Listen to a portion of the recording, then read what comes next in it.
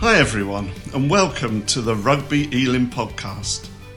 Rugby Elim is a multicultural community of passionate Christians who've experienced the transforming power of Jesus in their lives.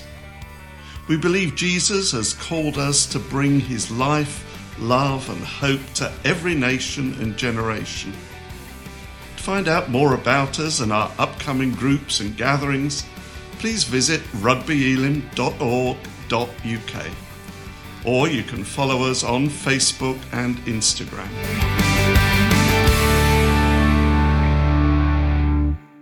Hi, and welcome to our new series of podcasts entitled Jesus Said What? Jesus did say some remarkable things, and some of them leave us thinking, did he really say that? Did he mean that? In this series, we're looking at some of those remarkable and challenging statements and talking through just what they might mean for us today. To kick us off, we're taking the words he spoke to his disciples, take up your cross.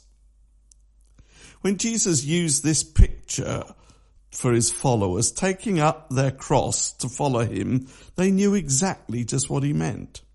Crucifixion was a common Roman method of execution, and condemned criminals had to carry their crosses through the streets to the execution site. Following Jesus meant a true commitment with the risk of death, no turning back.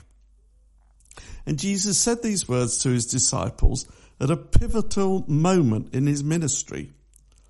In Mark's Gospel, it's almost literally the centre of the Gospel. There are 8 chapters leading up to this point, and then 8 chapters following it. The first 8 chapters of Mark are full of action and tell of Jesus' ministry, his baptism, his calling of his followers, his teaching, his healing, his casting out of demons, his travels, and his compassion. After 3 years of his ministry, he then asks his followers a fundamental question. Who do people say that I am? They start to waffle, and so Jesus pushes them and says, who do you say that I am? And as usual, it's the impetuous Peter who is the first to respond.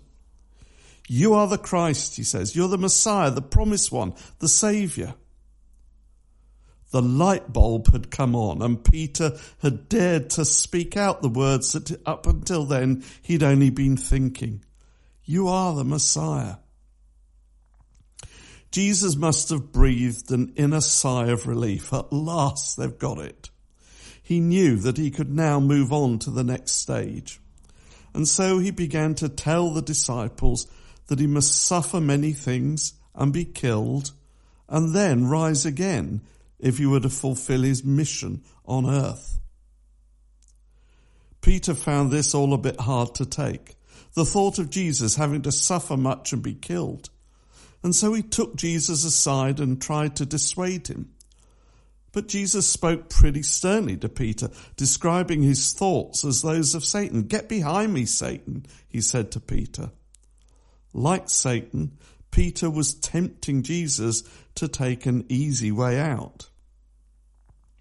And then Jesus says today's challenging words. If anyone desires to come after me, let him deny himself, take up his cross and follow me. For whoever desires to save his life will lose it, but whoever loses his life for my sake will find it. Although Jesus offers salvation as a free gift, it's not something we can earn. He does warn us that following him will entail suffering and hardship and even death.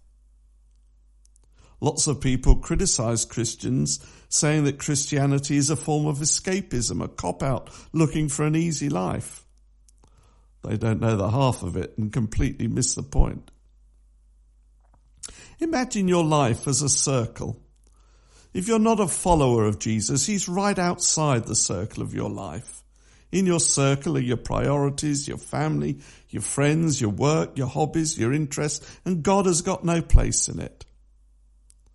Some think that becoming a follower of Jesus means he becomes a part of our lives within that circle.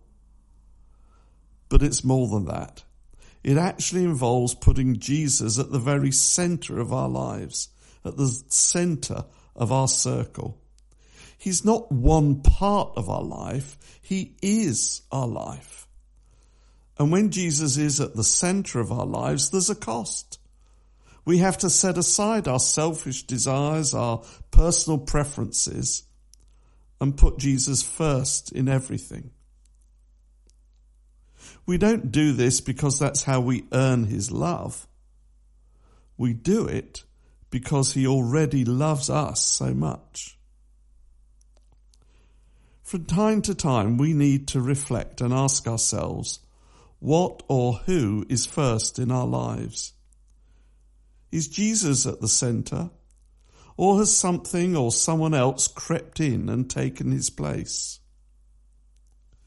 We're called to live differently as followers of Jesus, and this can well involve suffering, shame, or even death. And remember, Jesus has gone there before us. When life is tough, when following Jesus seems too hard, don't give up, however tempting that may be.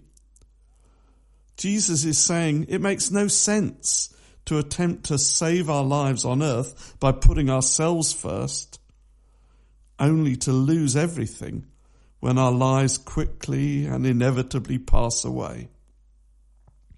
The wise course is to invest our earthly resources, our time, our talents, our wealth, our very selves, in what is eternal, in Jesus.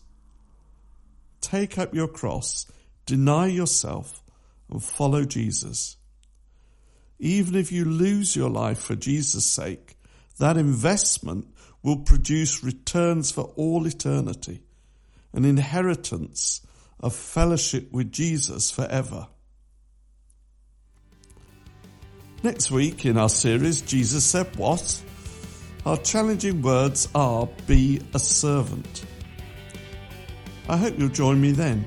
Goodbye.